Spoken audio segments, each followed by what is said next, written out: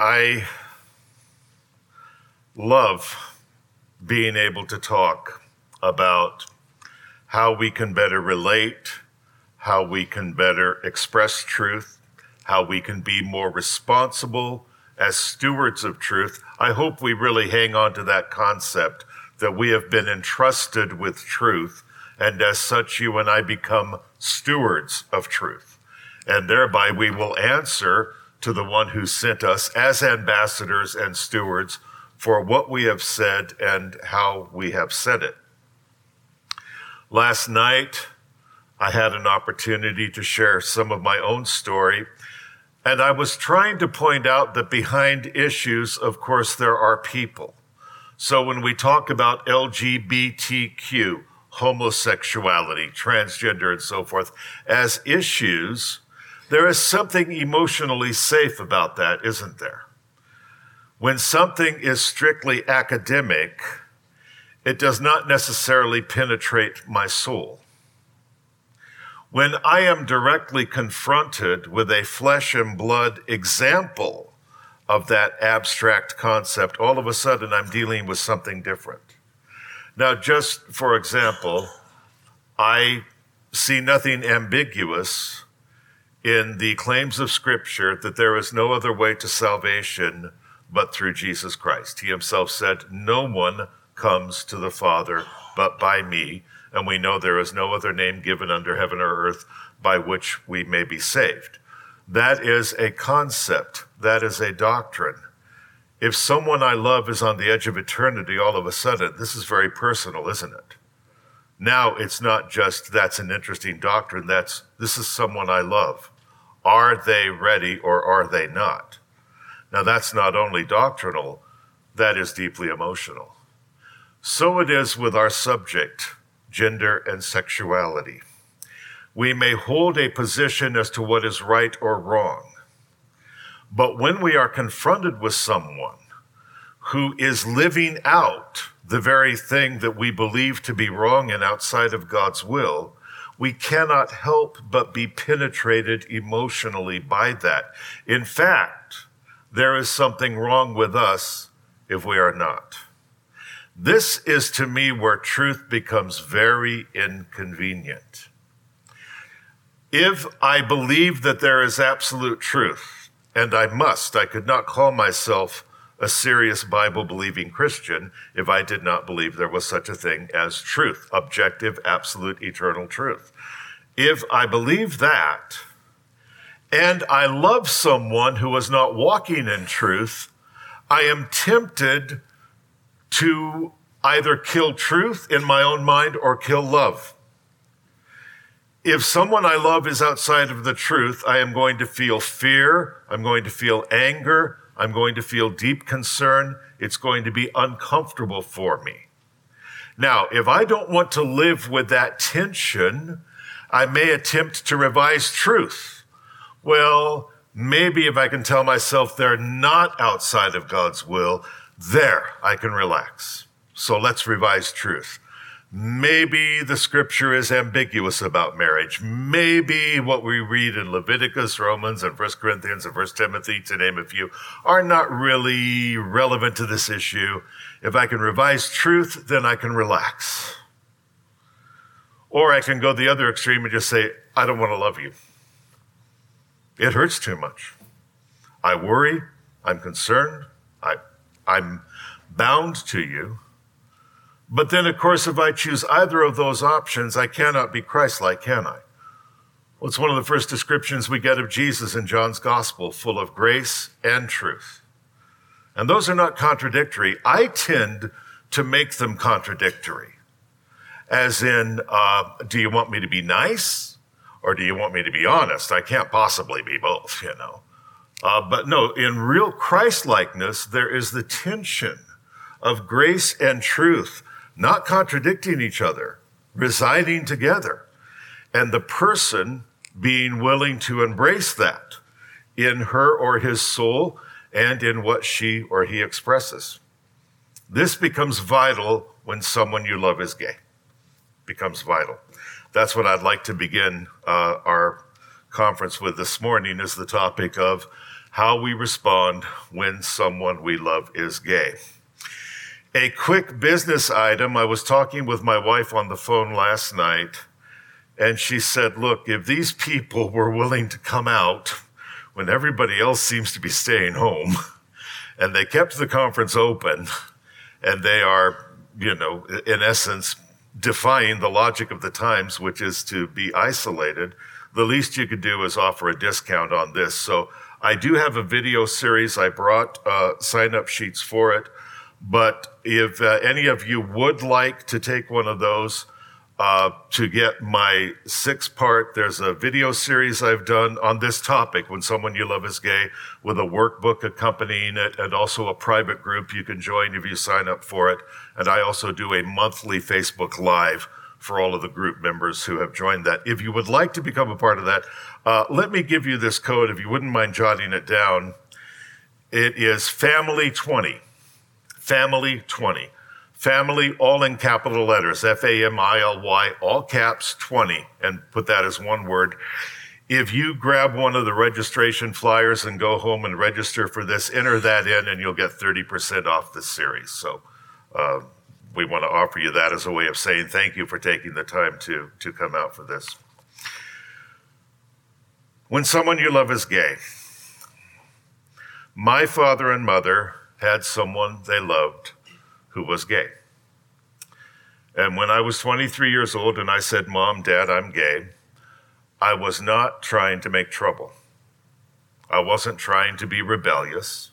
I didn't mean to hurt anyone. I only wanted things to be authentic. Because for the lesbian or gay person who has a Christian family, it can turn into a bit of a nightmare of semantic game playing and general evasion. I would have to think whenever I went home, and Mom would say, so what did you do this weekend? Well, I had a date with a guy. I had a date with Janice. Or where are you going this weekend? And I was going to go to a gay men's retreat, and I had to say, I'm going to a football game or something, And finally, I thought, I am sick of keeping this from them. So that was my only goal, was to respect them enough to be authentic with them and not to lie to them. And to this day, I believe in most cases when someone you love is gay, they're normally coming out to you because they don't want to lie to you. They don't want to be evasive with you.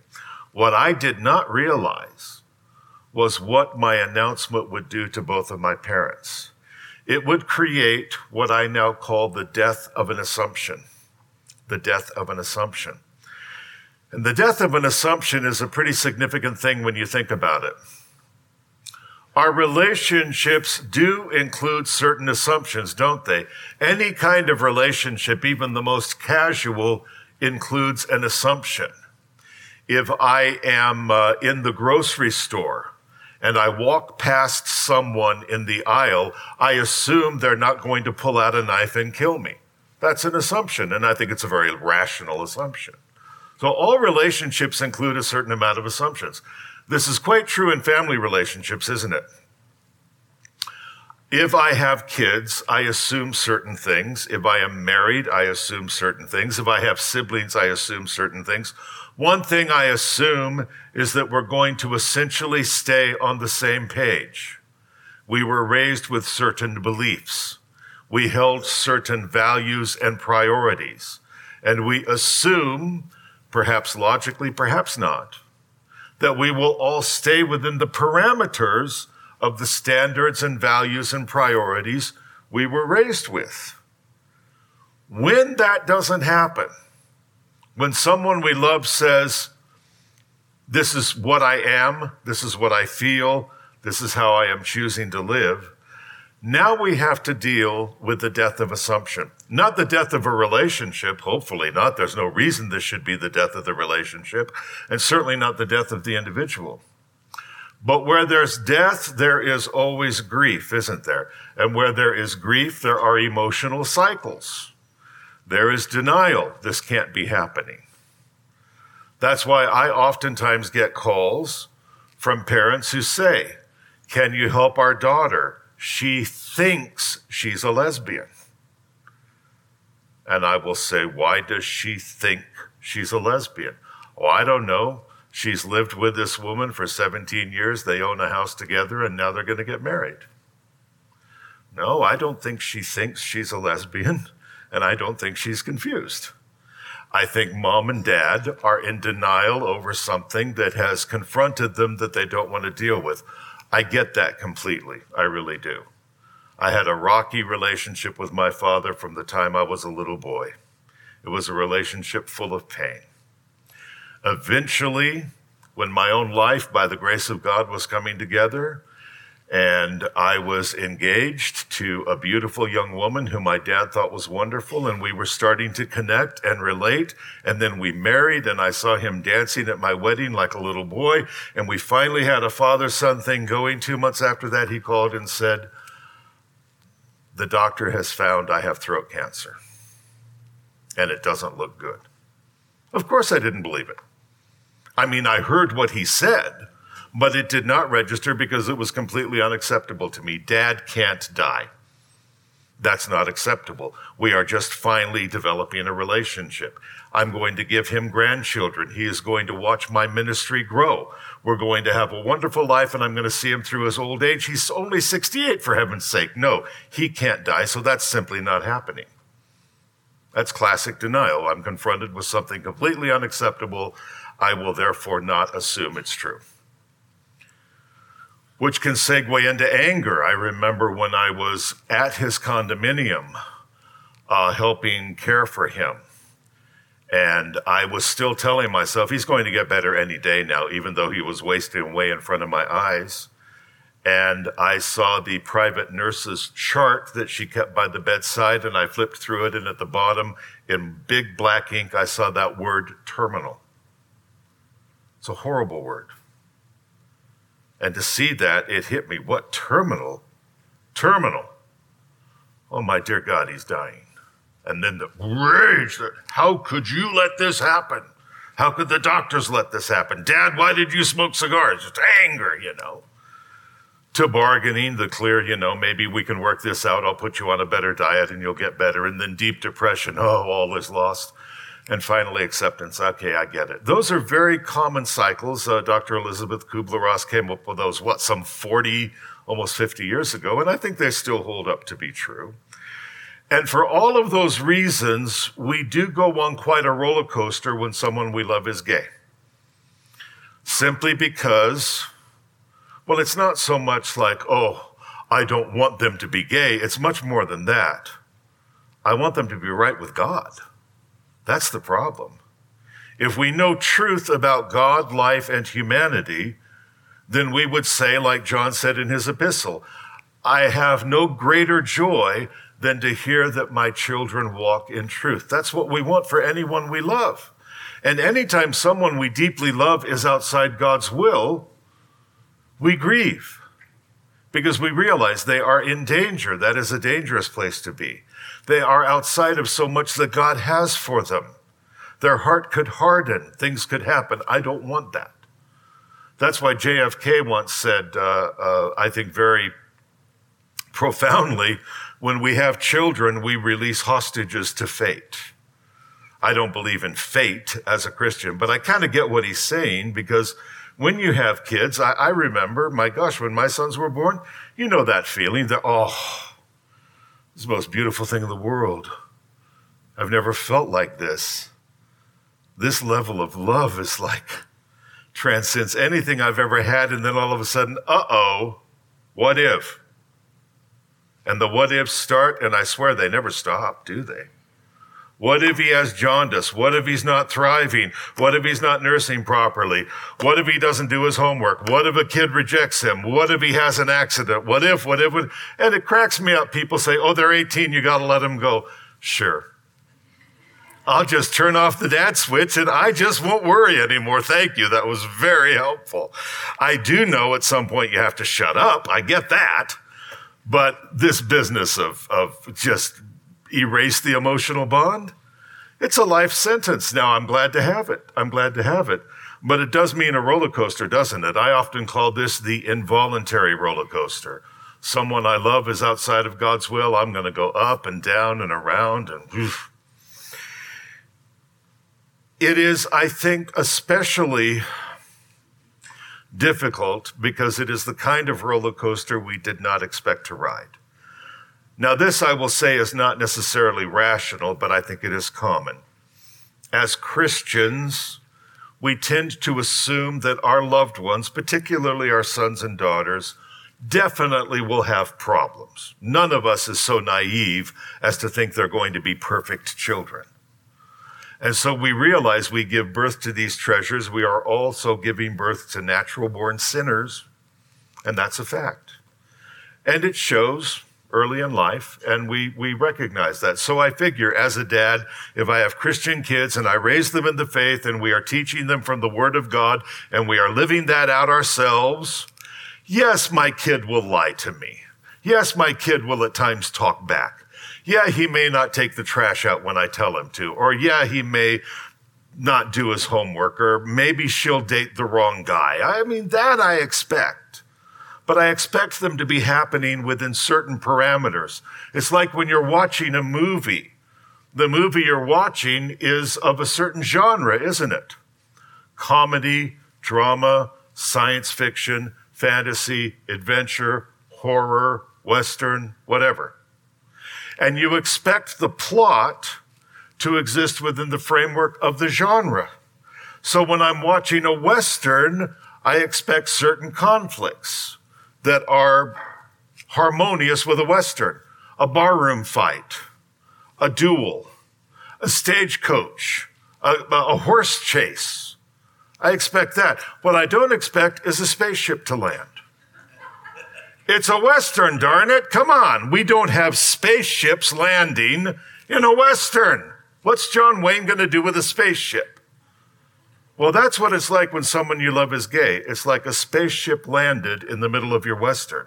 Like, yeah, I knew we'd have problems, but not that, which is one of the reasons so many of us feel so caught off guard when someone we love is gay. So what to do? I want to begin this by suggesting two broad primary goals. Two primary goals. Sustain the bond, join the work. Sustain the bond, join the work. Let's spend the rest of this session talking about how we do both. Sustain the bond, join the work.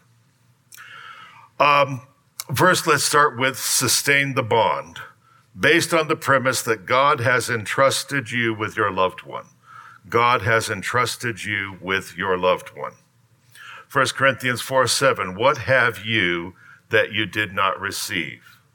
Whether it is your body, your gifts, your finances, your property, your opportunities, or the husband you have, the wife you have, the children you have, the siblings you have, what do any of us have that we did not receive? Therefore, and this to me is a critical point, I must assume that just as I am a steward of truth, I am a steward of my relationships. God has entrusted me with my sons, with my wife, with my extended family. That is something I will answer to him for at the judgment seat of Christ. I hope you and I never forget this. We have a date with the judgment seat of Christ. We will, thank God, if we are born again, not be facing the white throne judgment where anybody whose name is not found in the book of life is cast away.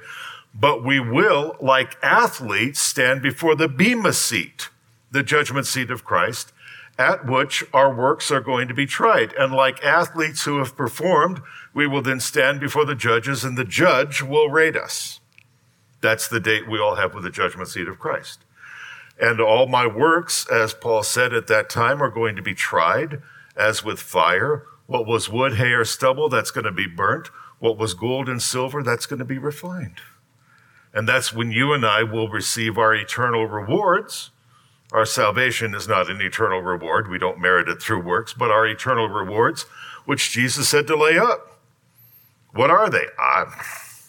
I mean, I understand that conceptually they are crowns of life and so forth, but really, I think it is beyond us to fully understand what they are. But I'll tell you this, if Jesus said rack them up, I'm going to say, okay. They must mean something. So it's going to very much matter whether we suffer loss or whether we experience gain at the judgment seat of Christ.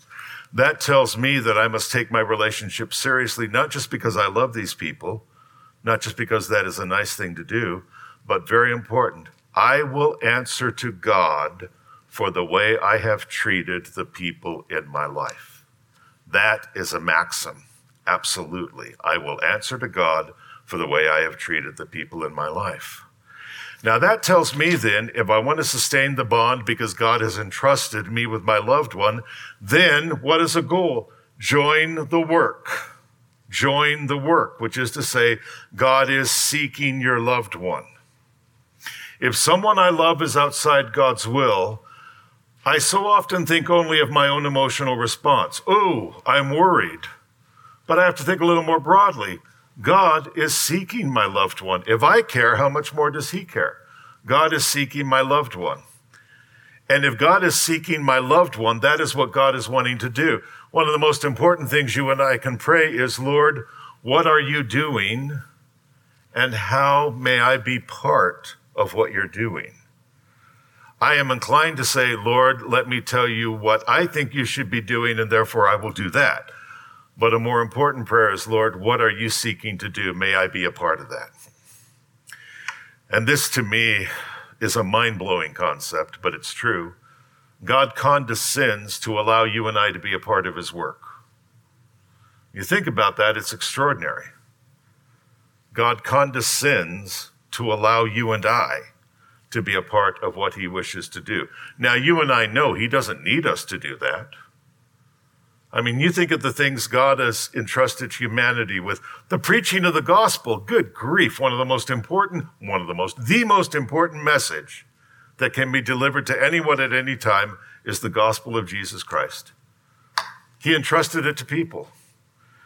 Me, I think the angels did a bang-up job that first Christmas. They handled it very well. The message was clear. Nobody messed up. There were no scandals. There was no power play. I would have left it all to them, but God has said, as my ambassadors, as members of my body, as my representatives, I entrust you with this sacred message. Brief diversion. I think I get a little bit of that now as a dad. I didn't get it before, but I remember when my boys were young and I would be mowing the lawn. And you know how that plays out. Little guys, budding testosterone, they hear a noisy machine. They want to be part of it, whatever it is. Now, when they got to be teenagers, they were not so to come mow the lawn. But as little boys, that was very attractive to them. So, okay.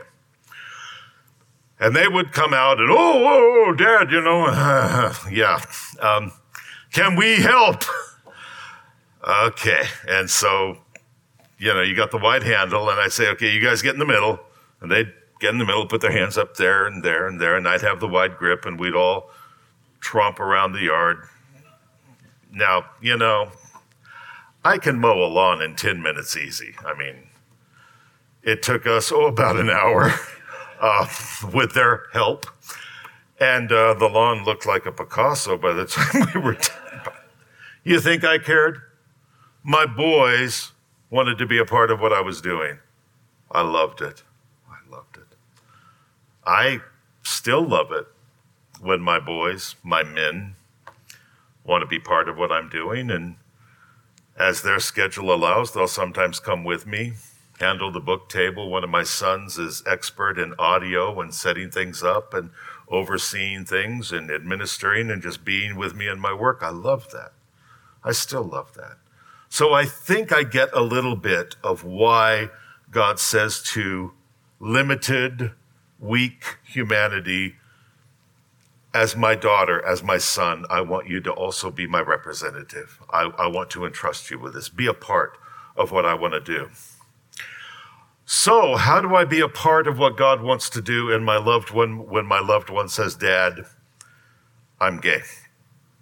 There are 3 levels I want to look at here that we want to achieve: stabilizing, clarifying, and dialogue. Stabilizing, clarifying, and dialogue. We want to, as much as possible, stabilize the situation. Then we want to get clarity. What are you expecting of me? What am I expecting of you? And then we want to finally, having done that, get into some redemptive dialogue, if possible. So stabilize the situation, clarify some essentials, get some redemptive dialogue going. Let's look at all these. Let's start with stabilizing, okay? Because it's messy, isn't it, when we hear something we don't want to hear? I don't care how prepared we are. When it hits, we can hardly be expected to simply be calm and precise and do it all correctly. That's why when somebody says, oh, my son just came out to me and I'm afraid I messed up the whole situation. I cried and I raged a little and I just don't think I handled it well. I say, well, what the heck would anybody expect you to do?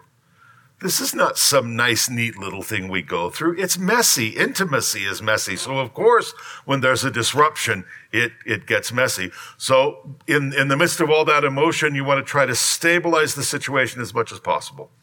Now, I find one of the best ways we stabilize the situation is to focus not on the gay issue, but to focus on what's happening between us right now.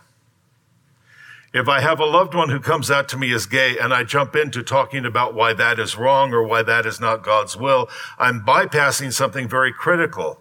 Someone I love has just made herself or himself very vulnerable to me. I don't want to miss that. I want to recognize this could not have been easy for you. So before we get into the theological and the spiritual and the moral implications, I want to recognize what is happening between us. And if I messed up, I'm sorry.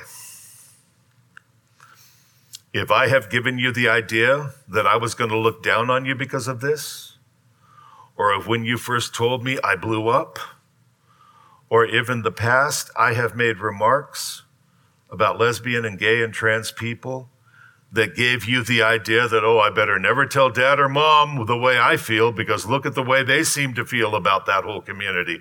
If I have sent you that message, if I have handled this wrong, if I have handled us wrong, I am sorry. I am really sorry. I don't apologize for the positions I hold, but I'm sure sometimes I don't hold them perfectly.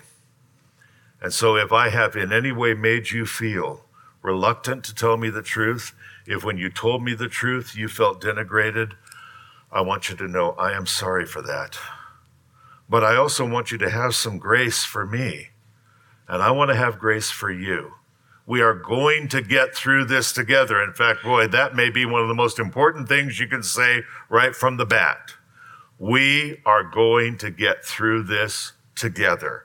We may not understand each other. We may not agree with each other. We may have completely different worldviews, and we may discover all of those differences by the time our conversations are done. But we are going to get through this together. Because right there, you've established alliance and optimism at the same time. You've established alliance. This is not about me versus you. This is about me with you. I want to be with you. I want our relationship solid. And this is about optimism. I believe our love for each other is strong enough. Our family ties are intact enough. We definitely can handle this. It's going to get emotional. I may say the wrong thing. You may say the wrong thing. We'll show each other grace. Those are some ways you stabilize. Another way you stabilize, very important, is through safety and hearing. Safety and hearing. I believe that where there is real intimacy, there must be safety. There can't be intimacy without safety. We have to feel safe with someone if we're going to be close to them. There also, in my opinion, cannot be intimacy without mutual knowledge. We have to know each other. So to me, where there's real intimacy, there is mutual knowledge and there is emotional safety. There is both. You want to try to make the relationship then one of safety. One of the best ways you do that is by hearing. This is a time you want to hear. As in, okay, you've just come out to me. Whew. Now, this is a lot for me to handle, and I'm sure it's a lot for you to handle. But help me understand. You say you're gay. You say you're lesbian. I want to hear how that is playing out. Are you in a relationship? Do you intend to be in a relationship? Are you fully embracing this? Are you questioning? Are you resisting it? How did you feel when you thought about what it would be like to tell me this? How do you feel about me? How do you feel about us? These are very relevant questions to ask when someone you love comes out to you. Now, you'll notice there is no theological compromise in any of those questions. You're not having to abdicate your position as a believer. You are simply inviting honest discussion and creating an environment of safety. I believe one of the best ways we validate someone, one of the best ways to show them respect, is by showing them, I am interested enough in you to hear you. That's why even if we broaden this, I believe two of the best evangelistic tools we have are the left ear and the right ear. Because when I am saying to someone, I want to know your story. Where have you been? What have you experienced? What do you dream? Where do you stand? What I'm saying to them is, I'm interested in you. I value enough our bond and you as an individual to want to know more about you.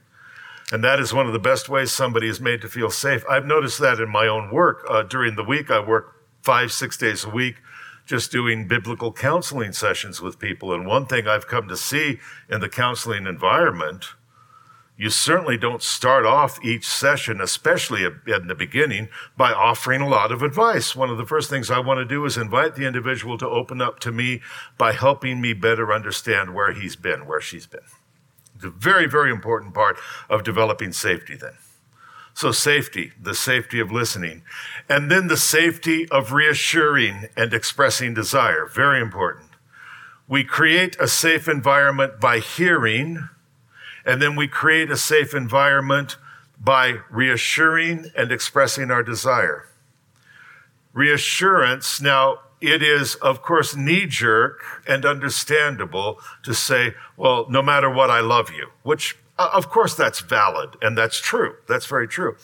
But you know how I love you is, as a phrase, these days, I love you is almost like have a nice day. In fact, aren't you finding more and more it's kind of a punctuation? A lot of conversations I'm having now are ending with someone saying, love you, Joe. And I believe them. I'm not downplaying that. I'm just saying we do say that awfully easy. I love you. Almost to the point where, okay, I expect that. You love me. But do you, your loved one will want to feel, do you respect me?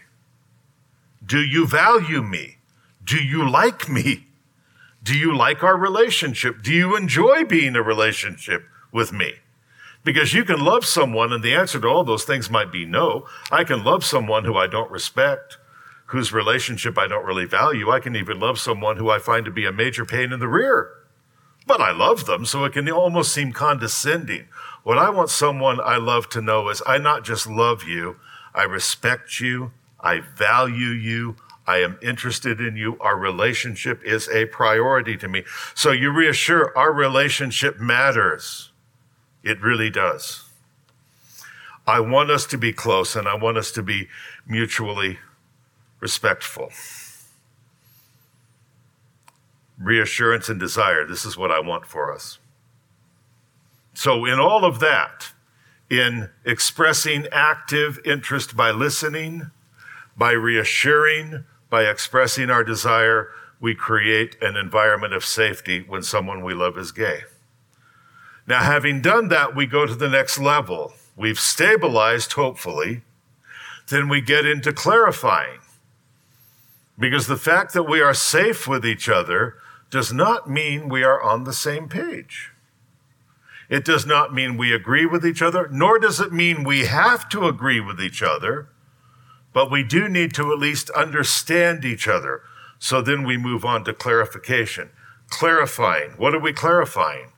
One of the first things we clarify is, what are we wanting from each other? What are we wanting from each other? I do not have someone in my family who has come out to me as gay. To my knowledge, no one in my family is dealing with this. I'm the only one who ever has. But if someone did, one thing I hope I would convey to them is my desire to better understand what are we wanting from each other.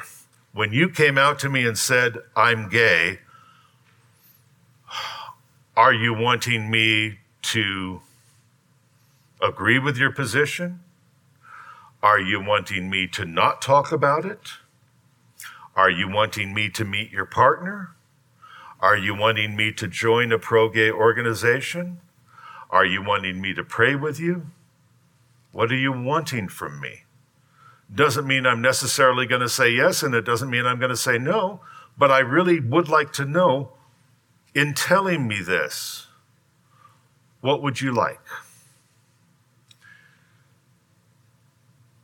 And then, of course, I want you to know what I want, what I expect from you in light of this. Because there has to be mutuality. If you tell me that you're gay, and you have decided you are at peace with that, I'm sure you went through quite a process to reach that decision. And I respect that. But you have no right to demand that I agree with it or that I approve. That is not fair. This is where it gets dicey, because today especially, there seem to be more and more people saying, if you do not approve, you have rejected. If I say I'm gay, I'm bi, I'm lesbian, I'm trans, and I want you to validate the decision I've made and tell me that you bless that, you're happy with it, you're good with it. And if you don't, you've rejected me. At which point I think it's very fair to ask, can we be reasonable? Very important word in this particular conversation. Can we be reasonable with each other? Is it reasonable or even realistic to expect complete approval in any relationship? Good night. I've been married 33 years now. I know my wife accepts me.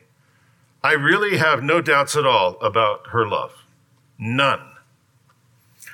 But there ain't no way in heaven or earth that that woman approves of everything about me. And if she were here, she would be delighted to take a few hours to tell you what she does not approve of in Joe Dallas. It's a long list, none of which negates her love. It's impossible to be in a relationship with anyone and at some point recognize there is something about you I don't approve of, and there is no way you can be in a relationship with anyone without them being able to say with integrity, you know, there are things about you I don't approve of. Not only are there things about you I may not like, that's one thing, but no, there are some beliefs you hold, some things you do, some things you say that, you know what? Love you, but I think you're wrong. That is true in any relationship. It is literally impossible to have intimacy without also experiencing the tension of some level of disapproval. So is it reasonable for you, my gay loved one, to say to me, Dad, if you don't approve, you've rejected me? Because in all fairness, does anybody completely agree with anyone? No. Does anyone completely approve of everything about anyone? No. Well, that's where we clarify what we're wanting from each other. And then we also clarify where our lines are drawn with each other. Those are two different things, aren't they? If I say this is what I want, this is what I hope, this is what I wish, this is what I desire, this is what I would like to see happen, none of those are demands, are they? I'm just being honest with you about what I want. What do I want from anyone? Well, I mean, you know, be polite to me, love God, be right with God, pay your bills on time, don't eat too many carbs. I don't know. I mean, I can think of all kinds of things I want, but those aren't demands. I have no right to make those demands. Even when it comes to your relationship with God, if you're someone I know who is an unbeliever, I have no right to say, I demand you believe in Jesus Christ and be born again. Yeah, that'll get you far. No, I recognize free will. We all must. There are some areas in which I'm going to draw the line. No, you may not break into my home and rob me. And yeah, if I need to use a weapon, I'll use a weapon. I mean, the lines are drawn there. There are certain things I will or will not go with. So that's why we also look at where our lines are drawn with each other. That's when we enter into the question of boundaries. Here are our beliefs. We've got that. You've come out to me as gay. We've stabilized the situation. We're safe enough with each other. We can be honest with each other about our personal journeys, about what we're experiencing right now with each other, and about our beliefs. Good. Now let's talk about our boundaries. There will be some things that may come up that will require a definite yes or no. That's what boundaries are about. Boundaries determine what we do or what we do not allow. And there's a difference, isn't there, between what we prefer and what we allow. There are a lot of things that I may find irritating about someone I'm in a relationship with. It doesn't mean I'm going to say, stop that. But there are some things that I would have to say, I won't allow that.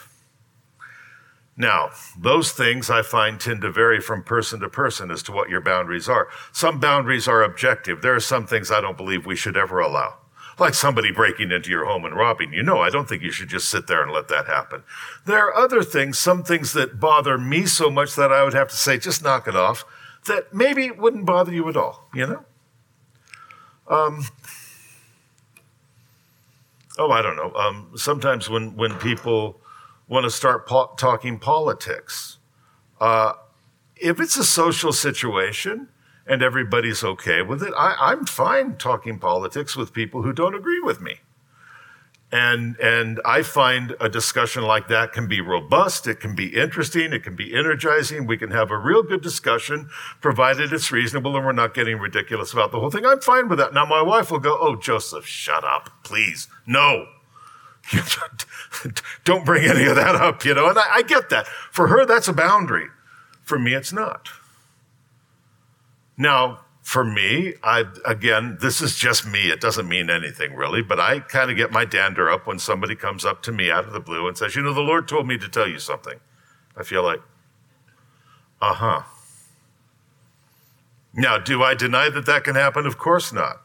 There's plenty of precedent in Scripture for God saying to someone, go and speak to so-and-so. I get that. That's true. But I've seen that abused so many times as a manipulation that I'm kind of like, yeah, I think God has my email address. I checked in with him this morning, and I don't remember him mentioning anything like that. But that's just me. I mean, I don't think objectively we ought to have a thing about that. The point is, you need to know where the lines are going to be drawn. When someone you love is gay, will lines have to be drawn? Not necessarily. But there may be situations that come up that are going to require you to say something definitive one way or another. And that's when I recommend a policy of conscience and comfort. A policy of conscience and comfort. Policy of conscience, policy of comfort. If someone asks you, just for example, situations that can come up, Dad, Mom, I want to bring my partner home for dinner and I want you to meet him. Dad, Mom, my partner and I want to sleep together in the guest room. Dad, Mom, I'm getting married to my same-sex partner. I want you to be there, etc. These are all situations that will call for you to think, can I, in good conscience, say yes or no to that? You start with conscience because not everything is clearly spelled out in Scripture, is it? Now, if something's clearly spelled out in Scripture, that's a no-brainer. You don't have to worry about conscience or comfort. That's where you have to land. So, for example, obviously, if I worked at a corporation and my coworker said, Joe, tonight we're going out to the strip club after dinner, join us. Of course I cannot do that. That's a no-brainer. But there are other situations that I'm not sure. That's why Romans 14:23 I find so helpful when Paul said, whatsoever is not done of faith is sin. There are things you might feel comfortable doing I wouldn't feel comfortable doing, and vice versa, I'm comfortable going to movies, provided they are not what I would consider obscene or gratuitous. But I know Christians who in good conscience say, no, I really don't believe I should go to movies. They shouldn't go to movies. The whole alcohol issue, That is not an option for me to drink alcohol, but I could not with integrity say, thou shalt not ever have a beer. There's room for question on that. Well, that's a question of personal liberty. That's why you go with the policy of conscience. Will it or will it not violate my conscience? Can I do this before God in good faith? And also a policy of comfort. Am I reasonably comfortable doing that? Now let's kind of see how that plays out.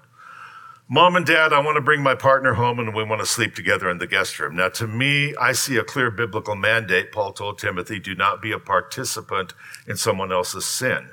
If I had a son saying, Dad, can I bring my girlfriend home to sleep together? I would have to say no. I could not in good conscience say yes to that.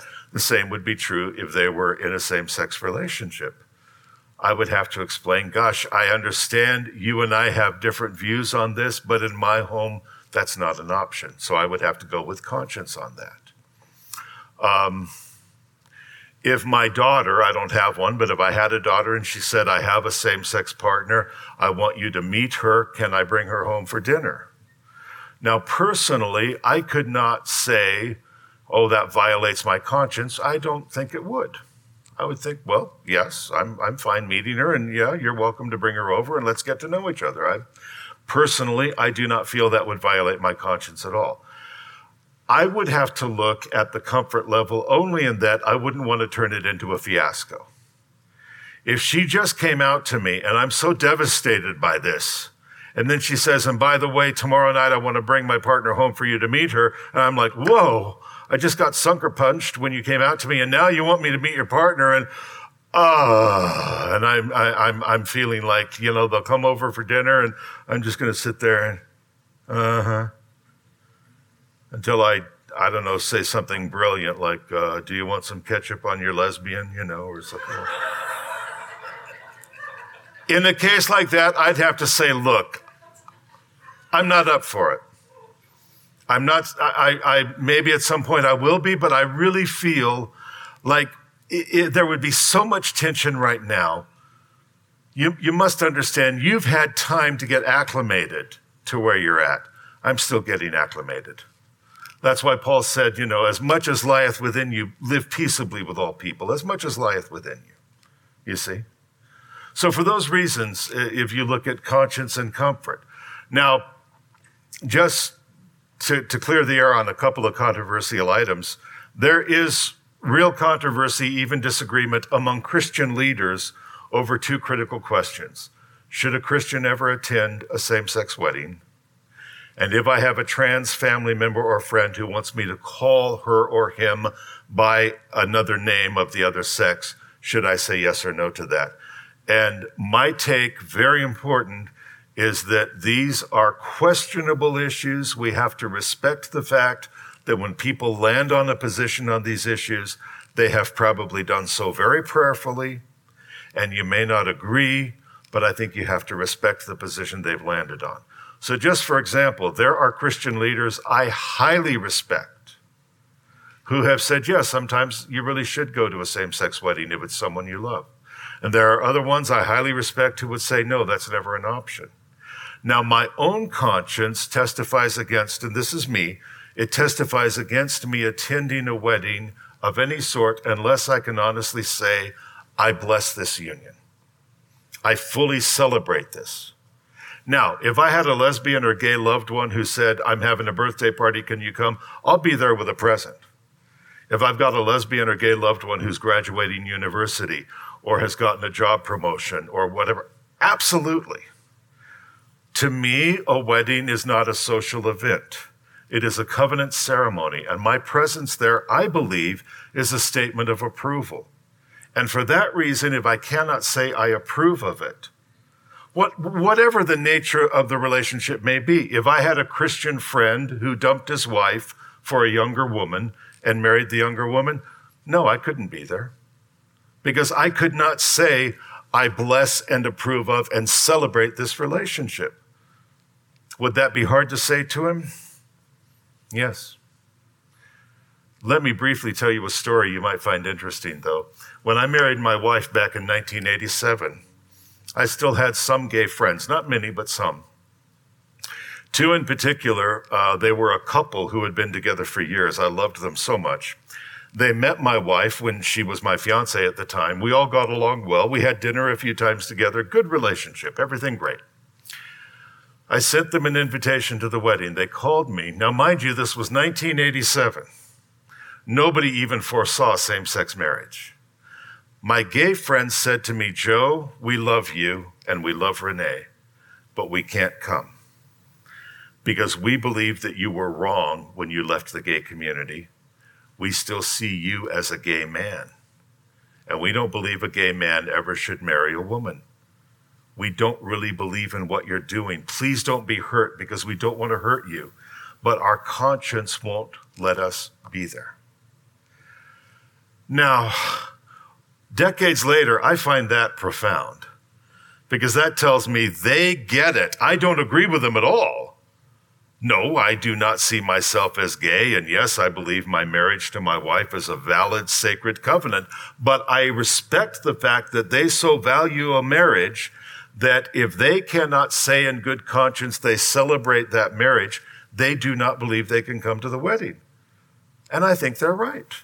I think they're wrong in their belief that the marriage is wrong, but I think they are right in believing that you should not attend a wedding unless you fully bless that. Now, do you have to agree with that? Of course not. I know many Christian leaders, as I said, who would say, Joe Dallas, you're all wet.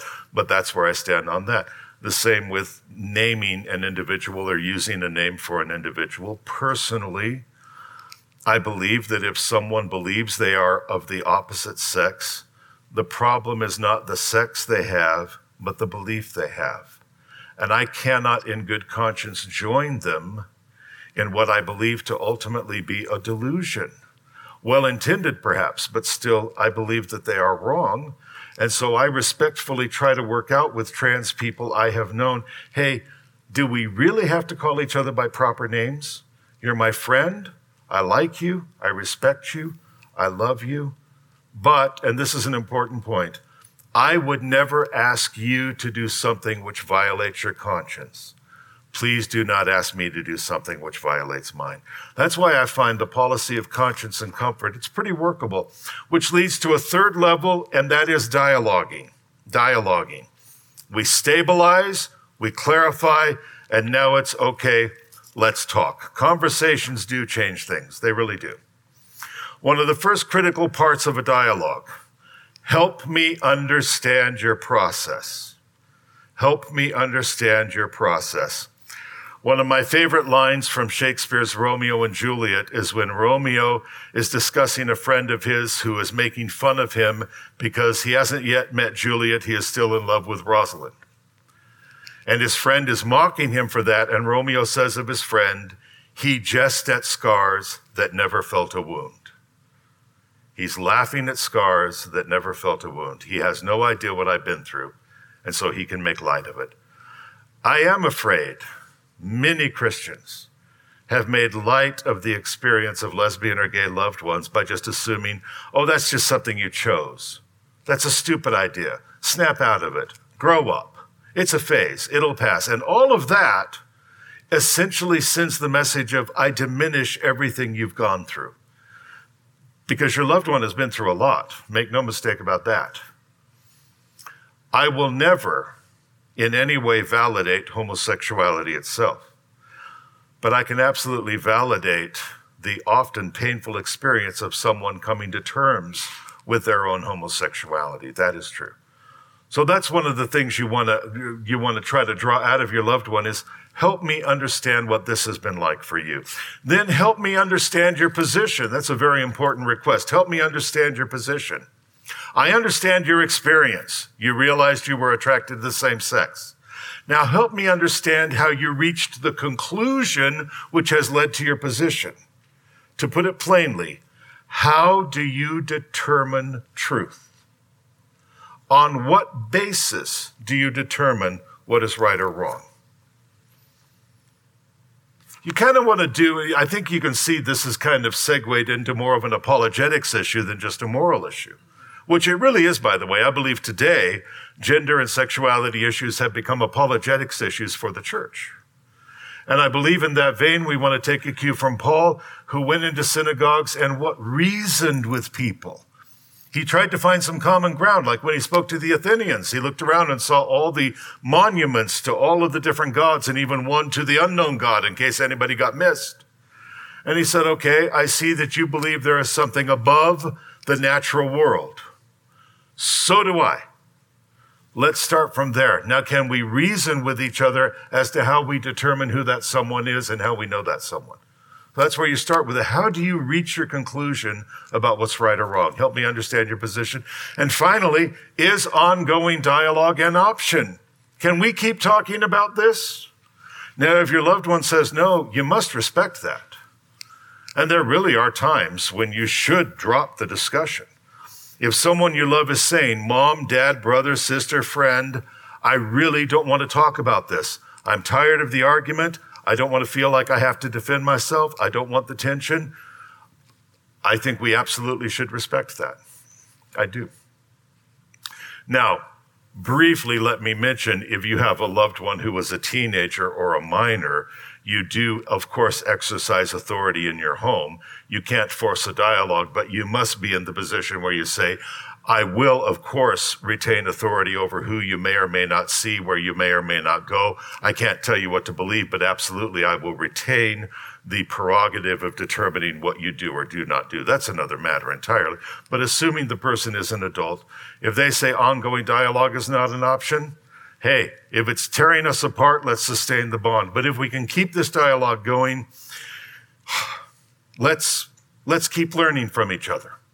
Because at the very least, if I do not agree with you, I would like to better understand you. And if you do not agree with me, I would like you to better understand me. What are we looking for out of that? 4 C's. Communication, consideration, conviction, and conversion. What do I want when someone I love is gay? I want improved communication. We are talking. The dialogue is open. We are better understanding each other. I want consideration. I am hoping that if my loved one is not embracing truth, through our dialogue, my loved one is at least considering truth.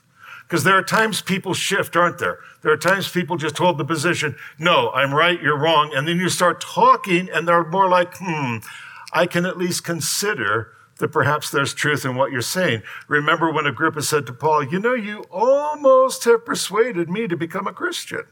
That was a consideration. We want to see a shift like that. Of course, we want to see conviction. I am hoping that when I am dialoguing with someone who is not walking in truth, I know that I do not have the authority or the ability to change their mind. I don't have the right to change their mind. I don't have the ability to change their mind. But I'm hoping that God will use what we've spoken about, and then by his Holy Spirit, he will start convicting the individual. And they will start experiencing that sense of perhaps I am wrong. And finally, we want conversion, of course. We want conversion from death to life. May the person I love come to know Christ.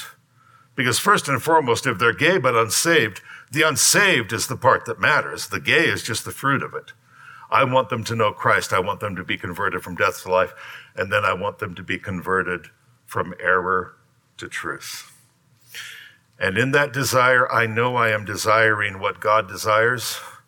And that's when I must hang on to what Paul said. I know who I've believed, and I am persuaded he is able to keep what I have committed unto him against that day. We commit the people we love daily. We did that from the day we were born. We always will. We must trust that God is still at work, even when we have done what we can and we feel as though it's gotten us nowhere. That, of course, is when the power of God is usually just beginning to do what only he can do. Let me pray with you briefly before we close. Father, we do hold before you the people we love. I want to pray, and we agree together for those of us who have loved ones who are lesbian, gay, or transgender. We pray, Lord, bring them to you. Bless our relationship with them. Give us increased wisdom. Do the work by your Holy Spirit that only you can do, and help us to be good stewards of truth and of the people you've entrusted to us. We ask all this in Jesus' name. Amen.